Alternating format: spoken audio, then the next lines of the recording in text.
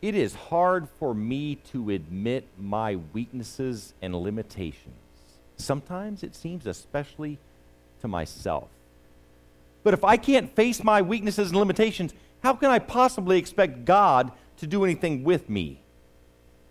Now, if you've listened to any of my sermons over the last at least decade, you know that I try to be open and real, that I have weaknesses and limitations. My brokenness is on display, I think, every day, but at least every Sunday. But I managed them. With some of them, I wear them lightly, and I can be aware of them and then set them aside and go on with my life if I think it's necessary. But when I do that, I miss out, and I close myself off on what God wants for me and to do through me.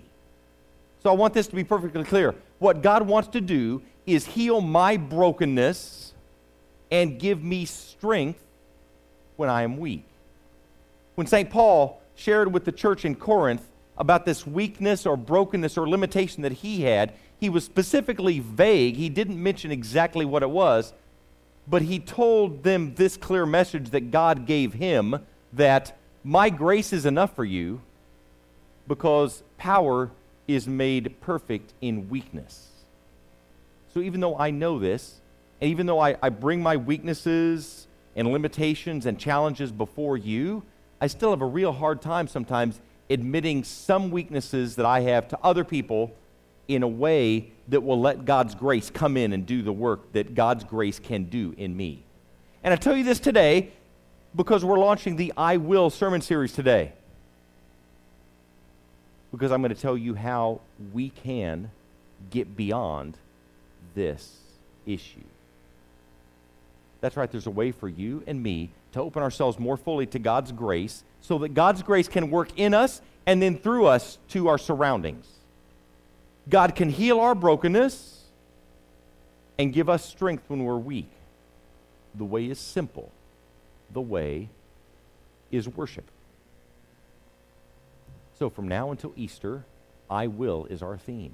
Today, it's this: I will worship. So I invite you all to say that with me. You can say it aloud if you want, or silently. There's no judgment from anybody else. Here we go. Are you ready? I will worship. For this series and for this entire year, we're saying, I will. And what a time to say I will, because we have this incredible opportunity set just before us. In less than 2 years from now, we will celebrate moving into a brand new building designed with 21st century ministry in mind. On the way there, we have a lot to do, and we have a lot of stuff to get rid of. We have almost 10,000 square feet of space in this facility designated for storage, most of which doesn't bring us joy. This reminds me of a verse in Hebrews that says, let's throw off any extra baggage. But to be fair, because I'm not one to pull things out of context like that, here's the verse in entire context. Let's throw off any extra baggage. Get rid of the sin that trips us up and fix our eyes on Jesus, faith's pioneer and perfecter. Still relevant to stuff, I think. And I'm willing to be part of the team to right size the stuff we keep and the stuff we store and the stuff we give away. We'll be dealing more with the stuff, the external to us, the material stuff, over the next year. Please stay tuned. For today, I invite you to focus with me on the internal stuff that we need to work with and do something about to make our relocation work. To become the church that is ready to maximize the potential of our new space and our new building for the kingdom of God, we start with I will worship. So over the next several weeks, we will, or I will, several other things. I know that sounds awkward. Please stick with me. These things happen not coincidentally to be our church's core values. These are things that we believe, things that matter to us, things that energize our focus to carry out our mission, which is to help people follow Jesus a bit better today than yesterday. So to get there, I will worship, I will grow, I will serve, I will reach, I will give. And then to round out the season of Lent, I will follow and I will rise. If you like the Reboot series, I think you'll like this series. I will worship. So what is worship? Is it smells and bells? Is it acolytes and choir and clergy all adorned in liturgically proper garments? Is it the congregation standing and sitting and standing and sitting and standing and sitting all throughout a service that lasts maximum 1 hour? Singing, reading psalms responsively, reciting the ancient creeds of the church? Is it light shows and a well-choreographed band leading a concert-like song set, followed by down-to-earth or old-fashioned or hipster preaching and teaching?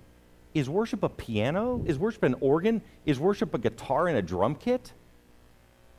Worship is any of those things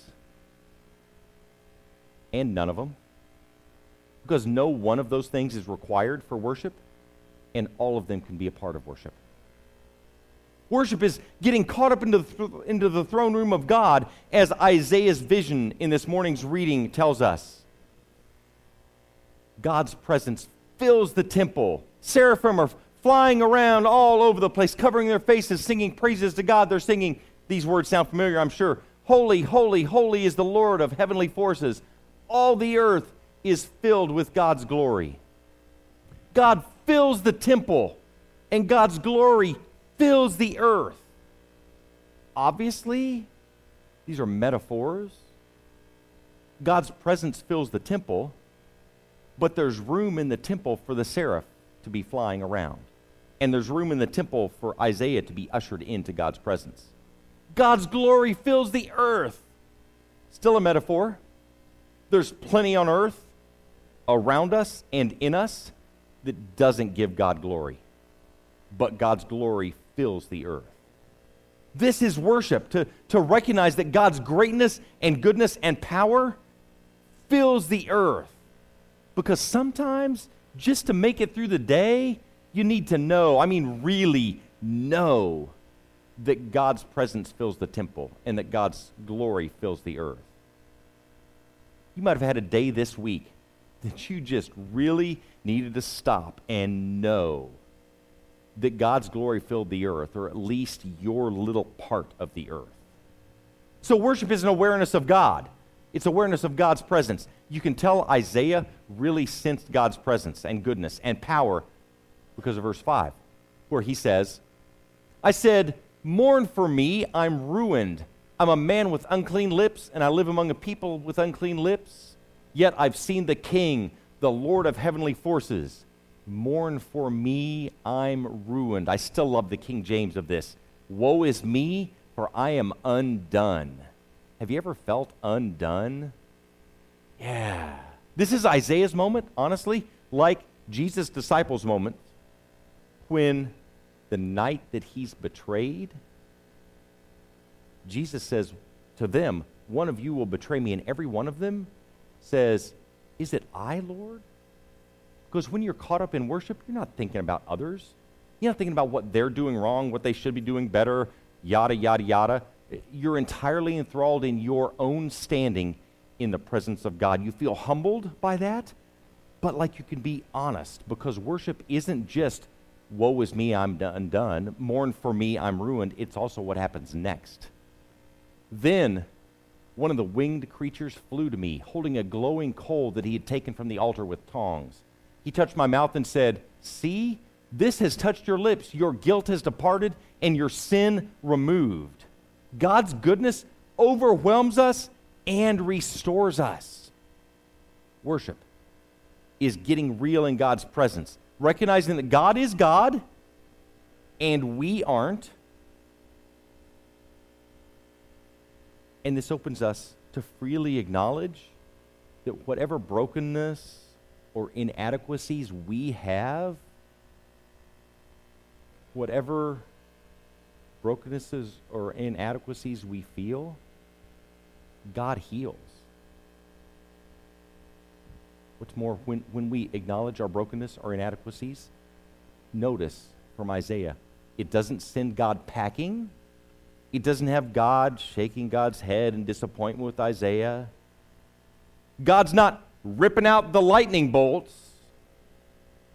God heals and cleanses and restores. Worship is entering the presence of God and welcoming God's cleansing, loving power into our lives. On that, I will worship. We worship here together Sunday mornings, the first day of the week, and our intent with this worship service is for everybody to enter intentionally into God's presence so that we can all experience God's healing and cleansing and restoring power. I don't know about you, but that makes me want to worship.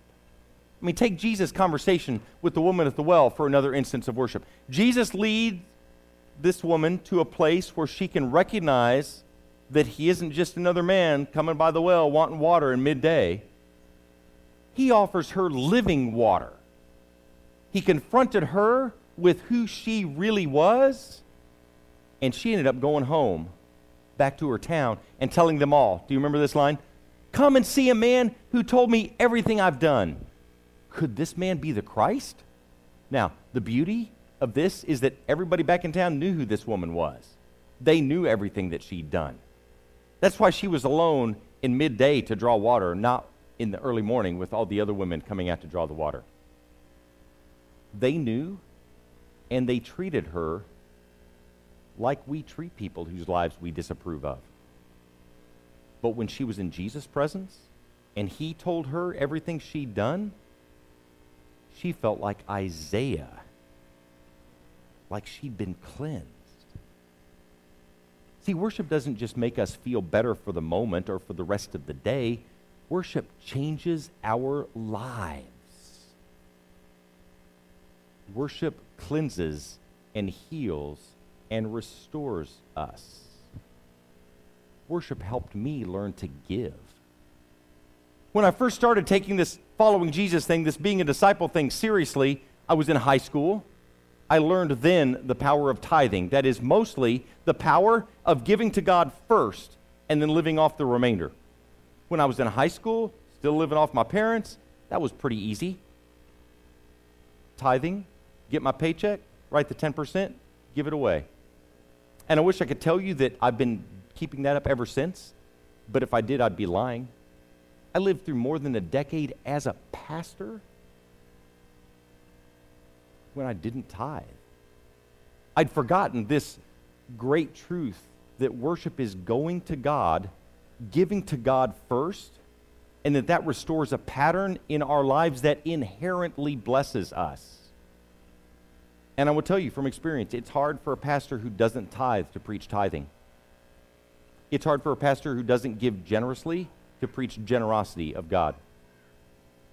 It can be done, but it doesn't have the authenticity that people want and expect and deserve from their spiritual leaders. Now, I didn't wait then, again, to start tithing again until I could afford it, because I started tithing again because I realized I couldn't afford not to. I committed to giving a portion, the first portion of my income, back to God as the first of my financial obligations, because worship draws me to put God first. One of the phenomenal things that this has done for me, for us, is it's really helped put us in a position that now to be part of this capital campaign that we're launching to support God's vision for Euless First United Methodist Church in our new building and our new land. And we can support that work above and beyond our tithe because this opportunity we have is once in a lifetime. And whenever I say that, I can't help but remember this paraphrase of the practical theologian Marshall Mathers, who said, we've got one shot, one opportunity to seize everything we want in a moment. Will we capture it or let it slip away? So I don't know about you, but several times over the last 64 months, since the highway project started, since all the eminent domain challenges we've had from TxDOT, through at least 6 church conferences, through dealings with commercial real estate, through saying goodbye to one of our buildings, and working through 17 weeks of not being able to worship in our sanctuary because this was hit by lightning, sometimes it's been exhausting.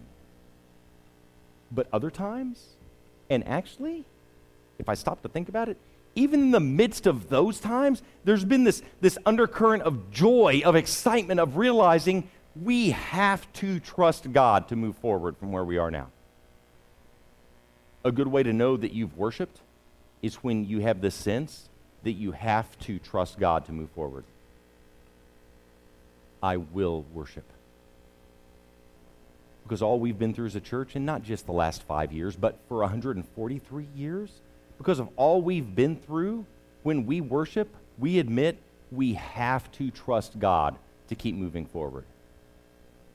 Sometimes worship starts with us recognizing our need for God. Sometimes it doesn't start there. Sometimes it starts with us feeling like we're spiritually dragging ourselves in, but then at some point in the process, we feel like God shows up and God fills our space with grace and love so that we can move into recognizing God's presence, just like Isaiah did. I've had Sunday mornings, honestly, that I get here because it's my job to be here. But even that much willingness just to show up here it puts us in a place where we can be aware of God's presence. Sometimes worship starts very intentionally, and sometimes it starts just because we've been willing to show up. Sometimes it starts for us like it did for the woman at the well. She wasn't expecting God to show up that day, and there God was. That's what worship does. That's what worship is. Worship is our acknowledging God is worthy of our attention and our devotion and our time. Worship is worthy of giving God our prayers, our presence, our gifts, our service, and our witness, in case you speak United Methodist. And welcoming God to do what God does when we present ourselves in worship opens to us cleansing and healing and restoring. I will worship. Will you? Please pray with me.